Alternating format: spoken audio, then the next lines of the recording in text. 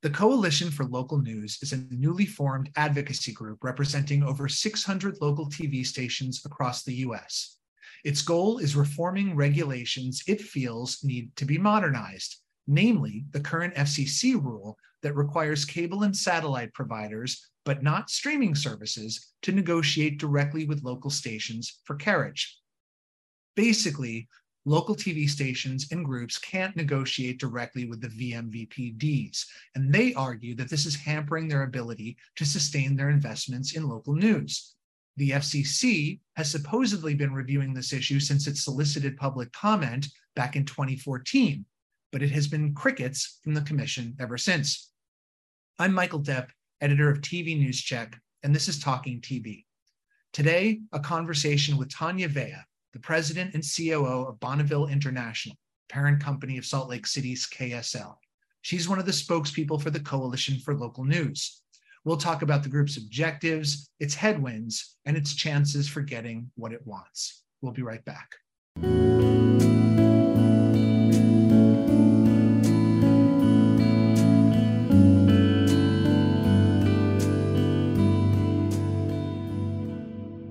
The Talking TV podcast is brought to you by Futuri, which helps broadcasters create the future with cutting-edge technology. Their post-podcasting system is designed to help your newscast tap into the growing podcast space. Use Post to automatically turn your newscast into a podcast and distribute it to Apple Podcasts, Spotify, and more, all within minutes of airing live. Learn more about Post at futurimedia.com/post4tv. Welcome, Tanya Vea, to Talking TV. Thank you, Michael. How are you? I'm well, thank you. Tanya, why was it necessary to form this coalition for local news right now? Is there an urgency here? I think the urgency is what we're all facing. It's no secret that broadcasters, both large and small, are facing significant headwinds and a very rapidly changing media landscape. So as we look at that, that's putting pressure downward on newsroom and our ability to serve our local communities, which is our highest priority. There's a real threat for local news across the country. Well, from the coalition's name alone, it seems that you're framing this need to negotiate directly with the vMVPDs as almost existential to maintaining local TV news operations. Do I have that right? I think it's very important. If you look at the business of being able to sustain local news, it's critically important that we're able to negotiate fairly on our own behalf and to use our content. If you think about how we do content distribution, there are stations all across the country that are delivering newscasts, whether that's at 6 a.m. or at 6 p.m., in the exact same formats, just through different distribution models, through linear television or streaming television. Our content is the same, but we're not able to negotiate in the same ways. Now, normally the NAB would have your back as the industry's lobbyist organization, but they can't do that here, can they? Do you want to explain why? I certainly cannot speak on behalf of the NAB and don't speak on behalf of the NAB. I'm a brand new board member, but haven't even been to a single board meeting, so I'm not here in that capacity in any way. The NAB is one of the most powerful lobbying organizations and certainly carries the water for broadcasters across the country. So we're not at odds with the NAB in this. They've come out publicly in support of refreshing the record. And I think this is just, we're advocating on behalf of a specific issue and really specifically on local news. How do we protect our investments as local broadcasters and our ability to produce the highest quality of local news day in and day out?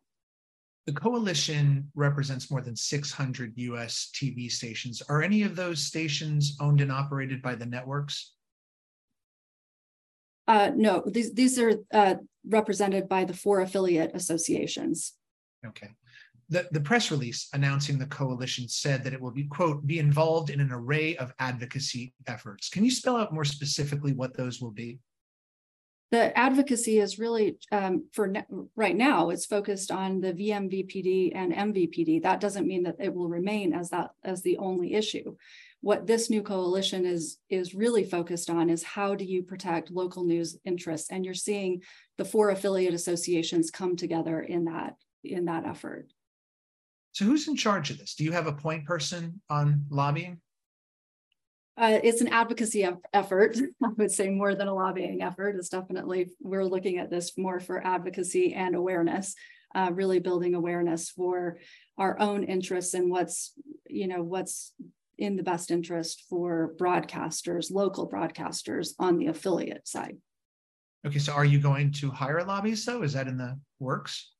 That's certainly beyond my scope of how I'm involved in this, and no, as far as I'm aware, I don't have awareness of that. So for being an awareness advocacy group, how does that translate into what sort of concrete things will you be doing to that end? I think you've seen there's a new website that's been launched. You're seeing interviews, this one right now that I'm doing. There are several other people who are making themselves available to talk about the importance of this issue across our industry. Do you have any other immediate goals other than getting the green light to negotiate directly with the vMVPDs? I think our first and foremost goal is being able to strengthen our ability to produce high quality local news in our markets. But to do that, again, this is a business. We're all in the business of business, and each of us have different ways of going about that. But what we're asking for is really fairness in how we're able to negotiate really a substantial part of our revenues. These are critical parts of our business. This is not an insignificant part of our business. Yeah, and as I mentioned at the top, the FCC has been dead silent on this issue since 2014. Recently it put the kibosh on the Tegna standard general deal, and it does not, in its current incarnation, seem to be especially leaned into broadcasters in treaties. How do you change that dynamic with Chairwoman Jessica Rosenworcel? Part of what this effort is really being able to speak with a louder voice and maybe a more unified voice on behalf of stations all across the country who every single day are putting our best foot forward. And what I would say is we've been under enormous pressure as businesses. You've just done this in the last couple of weeks, a survey on news burnout. It's a very real issue. You're facing the aftermath of a pandemic, social unrest, your newsrooms that are under pressure financially, all of those things that we're dealing with in our local markets on a day-to-day basis. We're evolving our businesses, and day in and day out, we're working to evolve our businesses to keep up with how technology is moving and the speed at which technology is moving. All we're asking is the FCC do the same thing.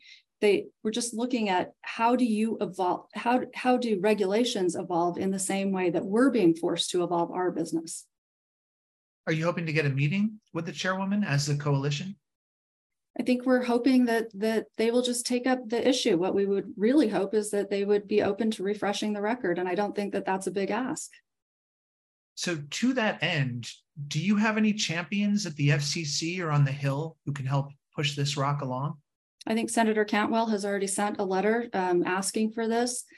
Senator Grassley has also been an advocate for asking for support for local stations. So yes, I think there's definitely people who are hearing the message that's being sent. Are you hoping to pick up more vocal support along the way on those lines? Yes, of course. Yeah. So what are the next immediate steps for the coalition then? Right now, it's just awareness. It's really just raising awareness of the issues that are facing our newsrooms, the issues that are facing our business, asking for an even playing field, some fairness in the rules. This isn't, it really shouldn't be as complicated as it feels like it should. And really, I'd rather be focused on how are we driving the best content for our market, and what are we doing as far as building and investing in new technologies, as opposed to looking at roadblocks being put up by the FCC or by Congress that are just based on outdated rules. This, I'm not arguing that there isn't a need for some regulation, but they are not keeping up with the pace that things are changing in our industry. And not sharing your sense of urgency, it would seem so far by the track record of this particular FCC. Well, this has obviously been something that the industry has been asking for a while and not getting an answer with. So let's see how this works out. Tanya Vea, thank you for being here today to talk about the Coalition for Local News. Appreciate it. Thank you, Michael. You can watch past episodes of Talking TV on tvnewscheck.com and on our YouTube channel. You can also listen in most places where you get your podcasts, and you can check in again next Friday for a new episode. Thanks for watching this one, and see you next time. A new episode of Talking TV is available most Fridays on tvnewscheck.com. You can also listen and subscribe on YouTube, Apple Podcast, Google Podcast, and Spotify.